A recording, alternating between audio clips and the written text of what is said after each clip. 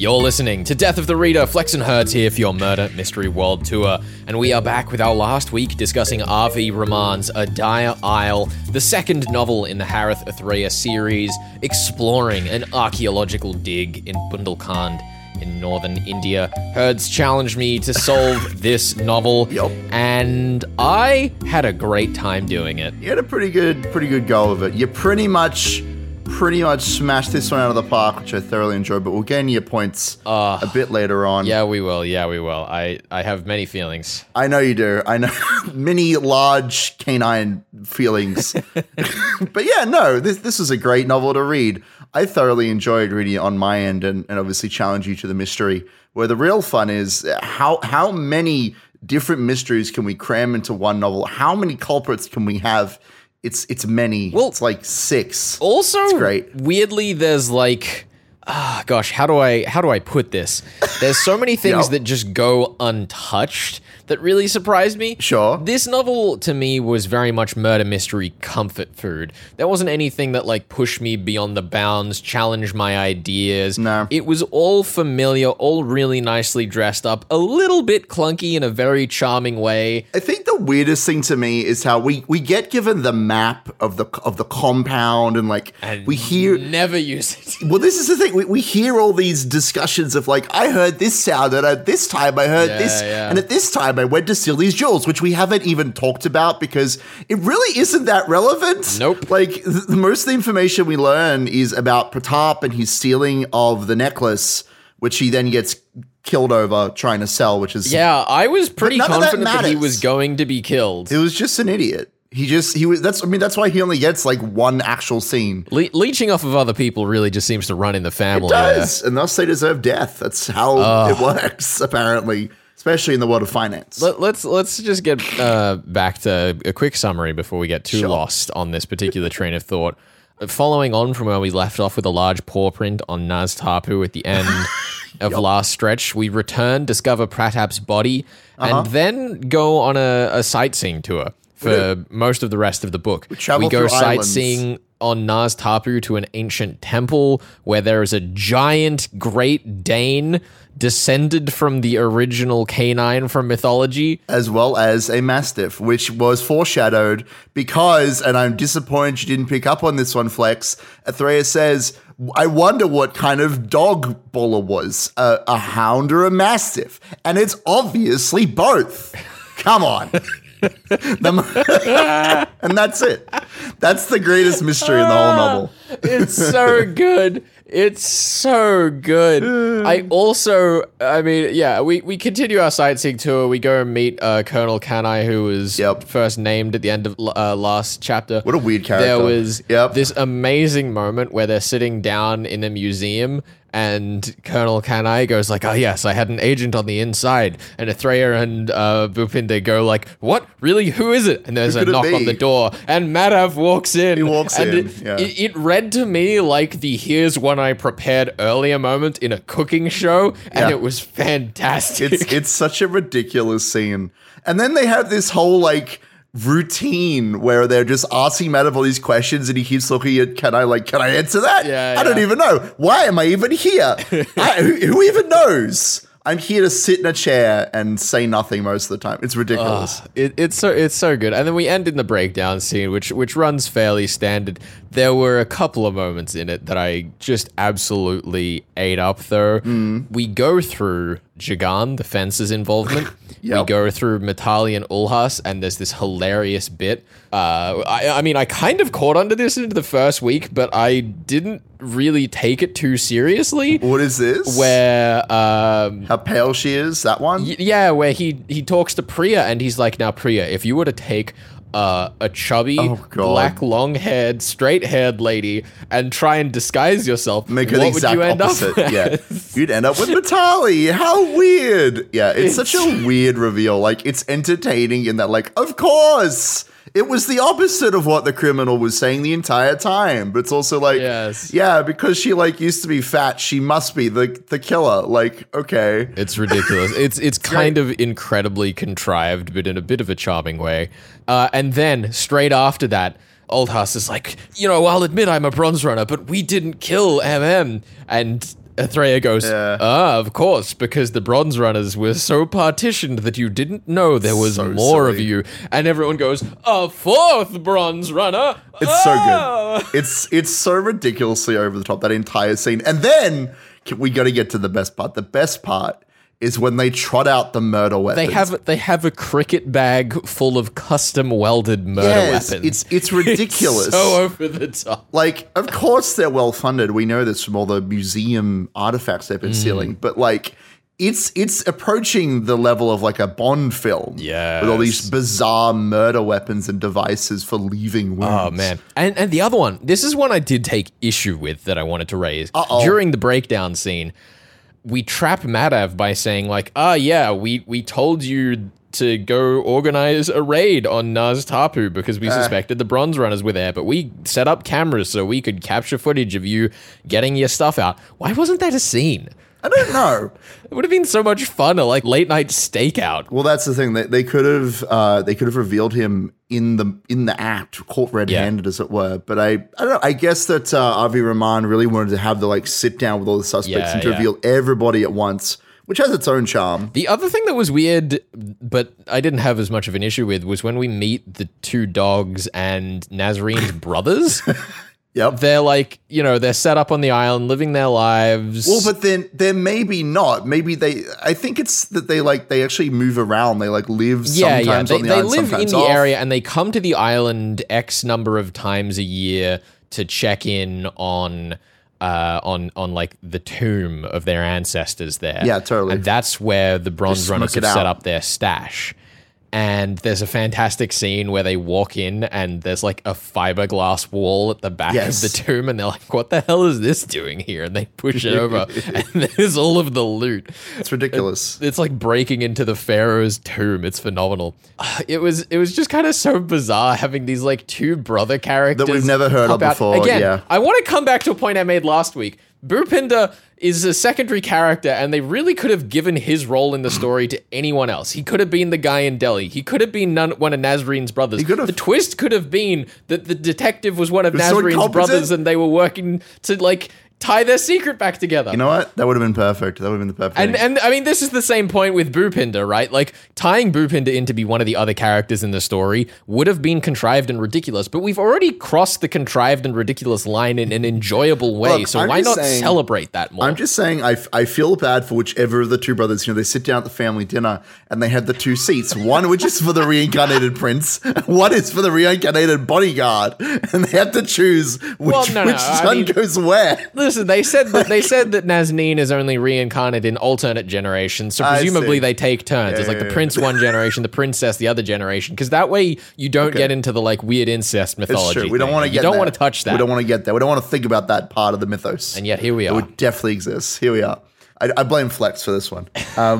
No. I thoroughly enjoy that whole when we go into the temple, and the big reveal is, of course, that not only is there the Bronze Runner stash, but like the family stash of Nazreen and her her ancestors. And if the Bronze Runners had just cared about the archaeology all along, they could have found this additional stash, gotten away with it, because nobody knows about this, because that's the defining feature, is that like all the stuff they've stolen from the museums, everybody knows about. But if they just cared about the archaeology, if Miss Khan had actually looked hard enough and found the secret mythological stash or whatever, they could have run away into the sunset with that stuff. I mean, and that's like the closing line of the book too, is that's the secret that Atreya gets let in on for having earned Nazarine's trust, which is it's great. Kind of a cool bit. It's the real treasure all along. Gosh, it's fun. I just had a great time, and I hope that our celebration of all of the silly and ridiculous things in this book shines through, because I cannot recommend this novel in the same way that I would recommend And Then There Were None, or The Decagon House Murders, or The Devotion of Suspect X. Then this novel didn't blow my mind. No, it was fun. But it cradled my mind in a soft, silky embrace. I could let myself go and just be free on the winds of mystery. Yeah. And not have to worry too much about the complicated the innumerable bizarre things that happen. What a great time. All right, we are going to wrap this bit of the discussion here. We will be back to talk a bit more about the mystery, the puzzles, the intrigue, and such towards the end of the show. Stick around. It's going to be great. We've got Avi Rahman up next. You're listening to Death of the Reader, your Murder Mystery World Tour here on 2SER 107.3.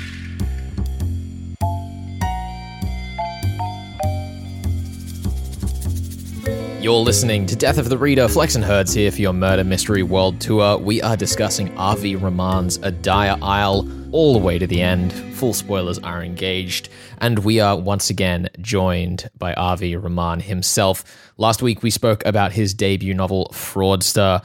And this week, let's get a little bit further into Harith Athreya. Over here in Australia, one of our big trends at the moment, and it has been for a little while, is regional crime, diving into small towns, stories off the beaten path. When there are so many picturesque places in India, like Bundelkhand in A Dire Isle, for writers to explore, why do you think we still see so much of the cities in crime fiction that makes it to the West? I would probably look at two reasons. One is I think most writers are more familiar with it. And most writers, at least in the Indian context, I would say about 90% plus live in big cities, and especially English fiction. The people who live in smaller places are either not sufficiently conversant with the language, or they are not into writing or reading very much. So one is that, the writer himself or herself.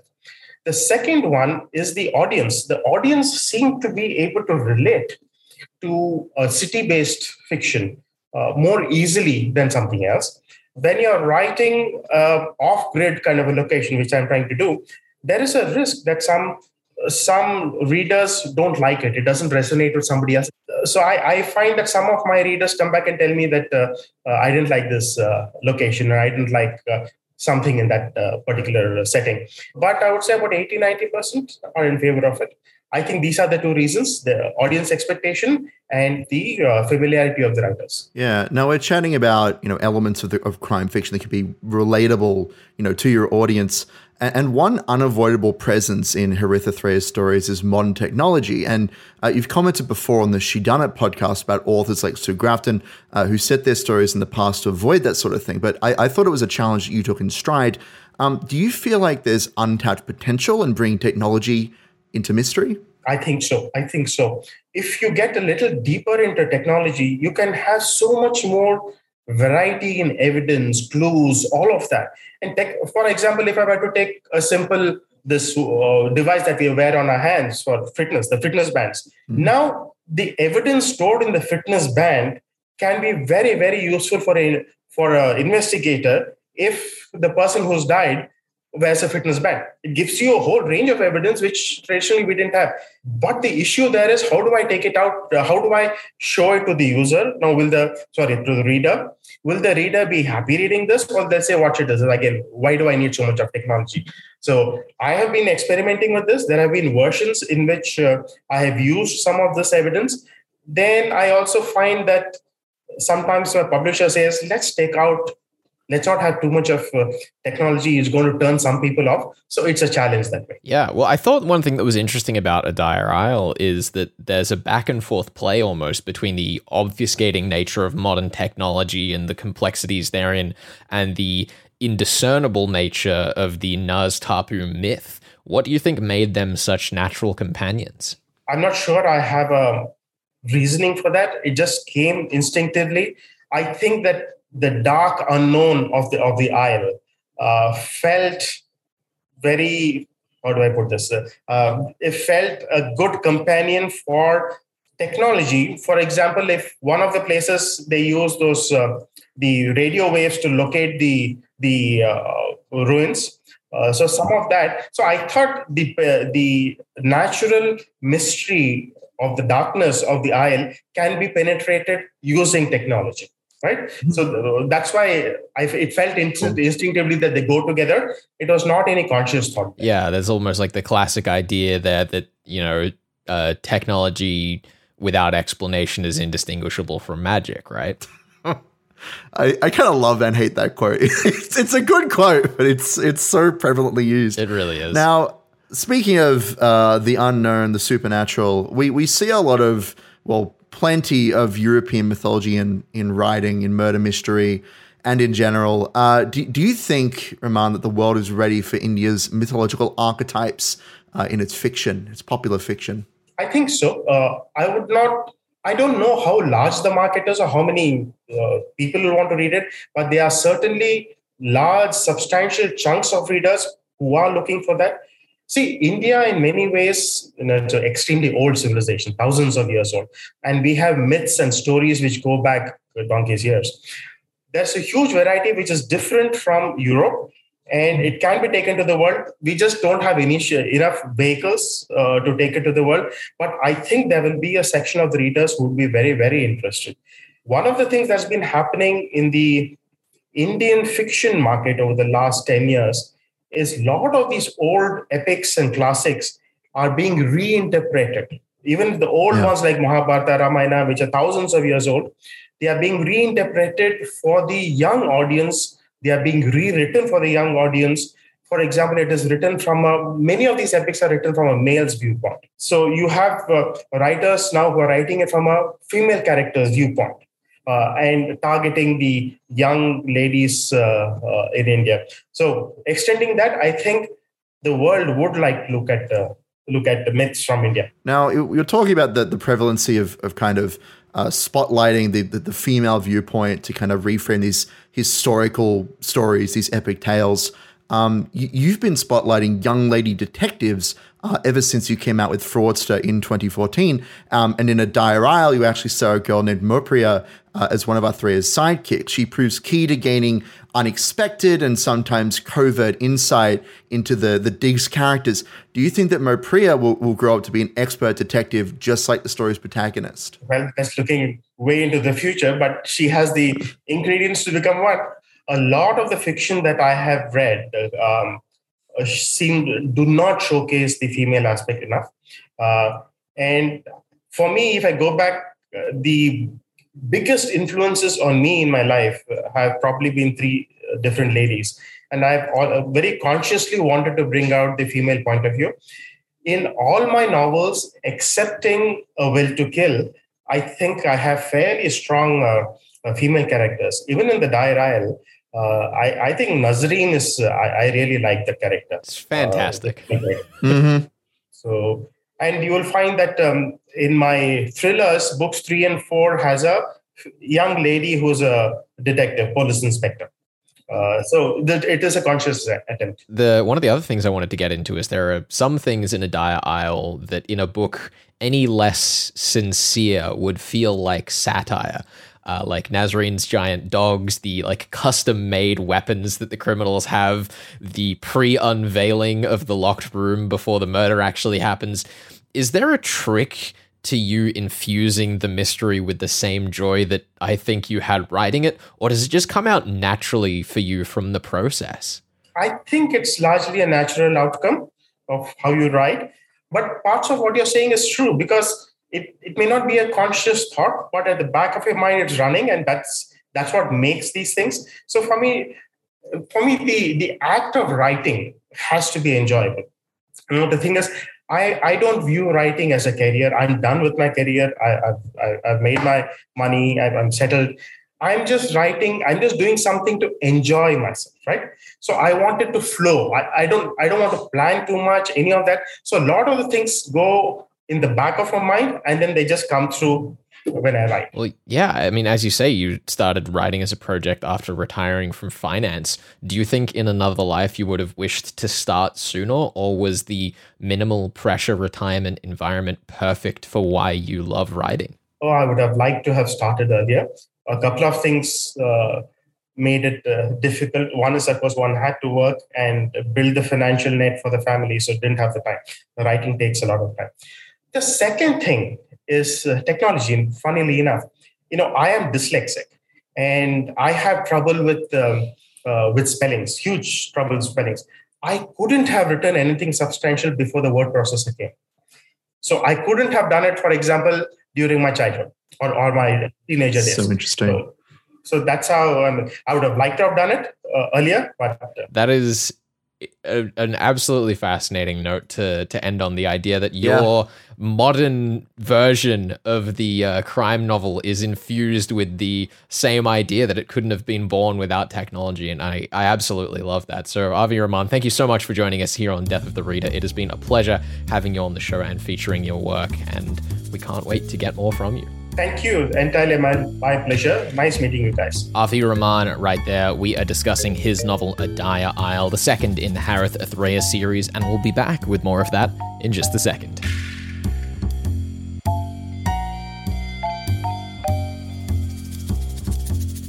You're listening to Death of the Reader. Flex and Hertz here for your Murder Mystery World Tour, and we are here. This is it, Hertz, for our last portion of discussion on Avi Rahman's Portion? A Dire Isle. That's almost like points. Yeah, that was exactly why I chose that word. I wasn't just trying to switch the intro up for the hell of it. That's dumb. That's it. Well, you know me, any change scares me, and thus I had to tie it into something that I am very well familiar with, that being the point system, which we know and love. While you make your final calculations on my points, I'm sure they're very complicated. We are discussing all the way to the end of this book. I had several monkeys working on it right now. So full spoiler warning. Herds, tell me, do I get them? Yeah. So there were three aspects. Obviously, you posed two different theories, so you get a point for that. 1 point. And there were three aspects of the story. Some of which I tried to bamboozle you on a little bit. I asked you about the financial crime, and you said Dr. Corder. Yeah, that basically doesn't get an answer, does it? That was kind of weird. Yeah, nah. I mean, Dr. Corder is the person doing the crime because he has a third account that he's funneling funds into. You got that. You picked Madav as the killer, so you get a point for that. Unfortunately, you did have the Bronze Runners +1. I was very impressed with you for spotting Yagan and throwing him in there because I had forgotten about that character completely. But you did add Pratap. So in my defense, listen, I'm not bargaining for points here, but Pratap was running goods. He was very sus. He was running bronze.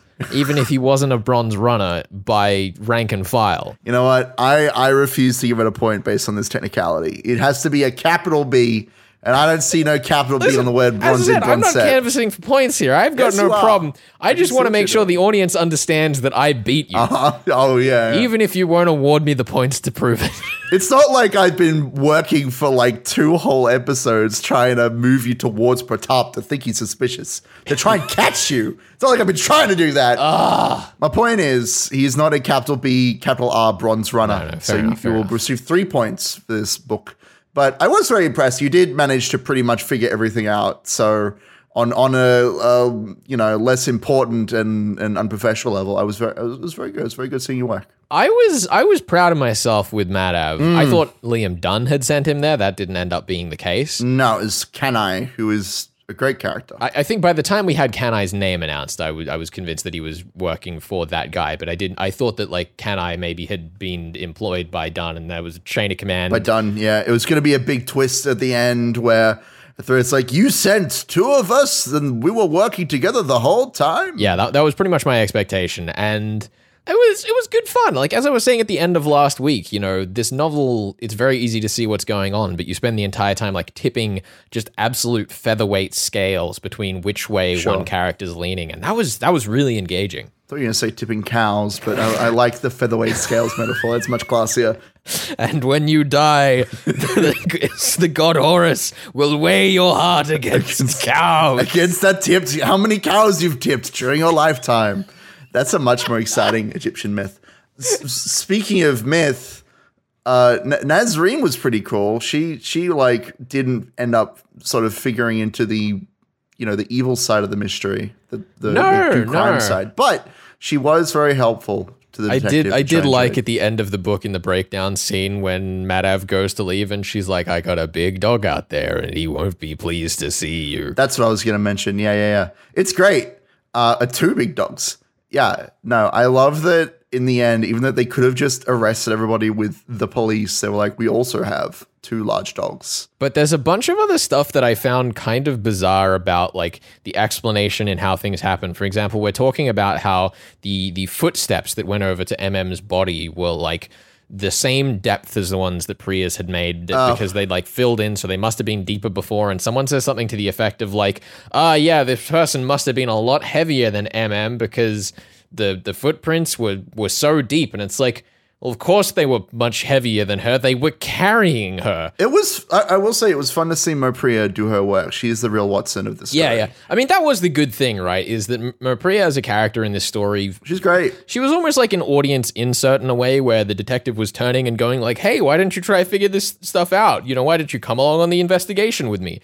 And I liked her in that sense, but it also felt like there were just like a few weird distractions. Like as you were mentioning before, the entire thing with like the setup of the locked room, it's like, here's all of the times that everyone left and here's a diagram of the compound and how people could have gotten out, but it just doesn't end up factoring in at all. It doesn't end up being relevant. Like they just went over the balcony and got killed elsewhere. Yeah, like in a way, it is kind of Golden Age detective fiction-y to be like, well, actually, there was a loophole because, as we all know, a locked room is never really locked. Yes. But at the same time, it definitely does feel like we're kind of pushing that to the side. Like it would be, for example, just to pick one out of thin air, out of the magical rain, it'd be like having a locked room where you spend the entire novel describing the four walls and how they're all detailed and just never mention that there is no roof. Yeah, sure.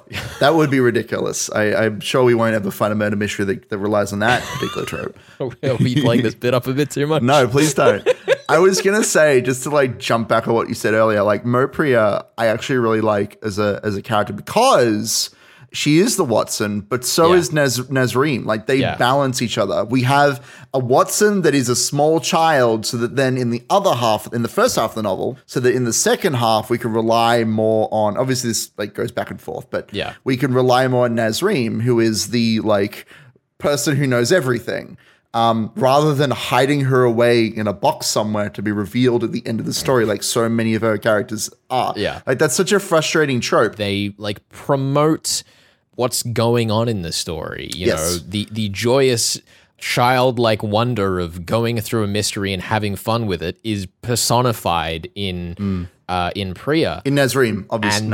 And the flip side, the dark, gritty, gruesome side of the mystery is personified through Nazreen. And it's almost like you have these two specters of reading mystery fiction pitted against each other in a like weird collaborative way. I don't know if I'd say pitted against each other, but I like where you're going with that. No. But it's like, it's a balance, right? You know, you only ever really get one of their sides of the story at a time in this novel. We're either getting the childlike wonderment or we're getting the spooky stuff. And they're like trading screen time. It's true. There is exactly one moment, I think, where Mopriya and Nazreen really engage, and that's the first time we see Nazreen, and she's like Mopriya's just terrified. She's like, I don't want to engage with that. Yeah, I mean, there are a couple of moments when they go over to the shore. There's one really great moment where they're discussing the wounds on MM's neck, and he's like, oh yeah, there's no saliva, and Mopriya and Nazreen are there and goes, well, I suppose a phantom dog wouldn't leave any saliva. Yeah, that makes sense to me. I like that. It's consistent with the myth. Yeah. I don't know if I have any more things I can say about this novel because, like, as I will describe this book, I'm sure to many people, it's murder mystery comfort food. Sure. I don't feel like I've had an incredible 5-course luxurious meal, but goddamn if this wasn't the tastiest grilled cheese I ever had. I'm gonna go make a grilled cheese now. You got me hungry. My goodness. Oh dear. Anyway, what shall we wrap up things Absolutely. here? What are we doing next week, Flex? You have to challenge me to a book now, or it is some other nonsense. Yeah, what do you mean it's time? Conclude our Indian leg of Death of the Reader for 2022. Leg. Delicious. Yeah, that's right. We're eating one whole leg. With grilled cheese on it. We are going to be covering The Bombay Prince by Sujata Massey. That sounds fun. This is the third book in the Praveen Mystery series. I just can't wait to get back to Bombay again. It seems like this is we just had a novel where we didn't go to Bombay and we're already back. We had one novel off and now we're back in Bombay. Do we get to go to Malabar Hill? Right. Oh Listen, my goodness. I'm sure having done the legwork, having done the groundwork, all of our kind friends out in the world, including you listening, will send us suggestions for novels not set in Bombay that still follow the Murder Mystery World Tour. And then when we return next to India, we can ignore Bombay altogether. I'm sure it will never come up. There's a really great novel. I think it's called Murders on Malabar Hill. I feel like that's the one we should do. Funny you should mention that. That's from the same series, Hertz. Oh, is it really? Shock Yeah, it's horror. crazy. Who knew? That's insane. You're listening to Death of the Reader. Flex and Herds here. Thank you for joining us for R.V. Rahman's Adaya Isle. We will be back with The Bombay Prince by Sujata Massey next week on the show. You're listening to 2SER 107.3, and this is your Murder Mystery World Tour. See you next time.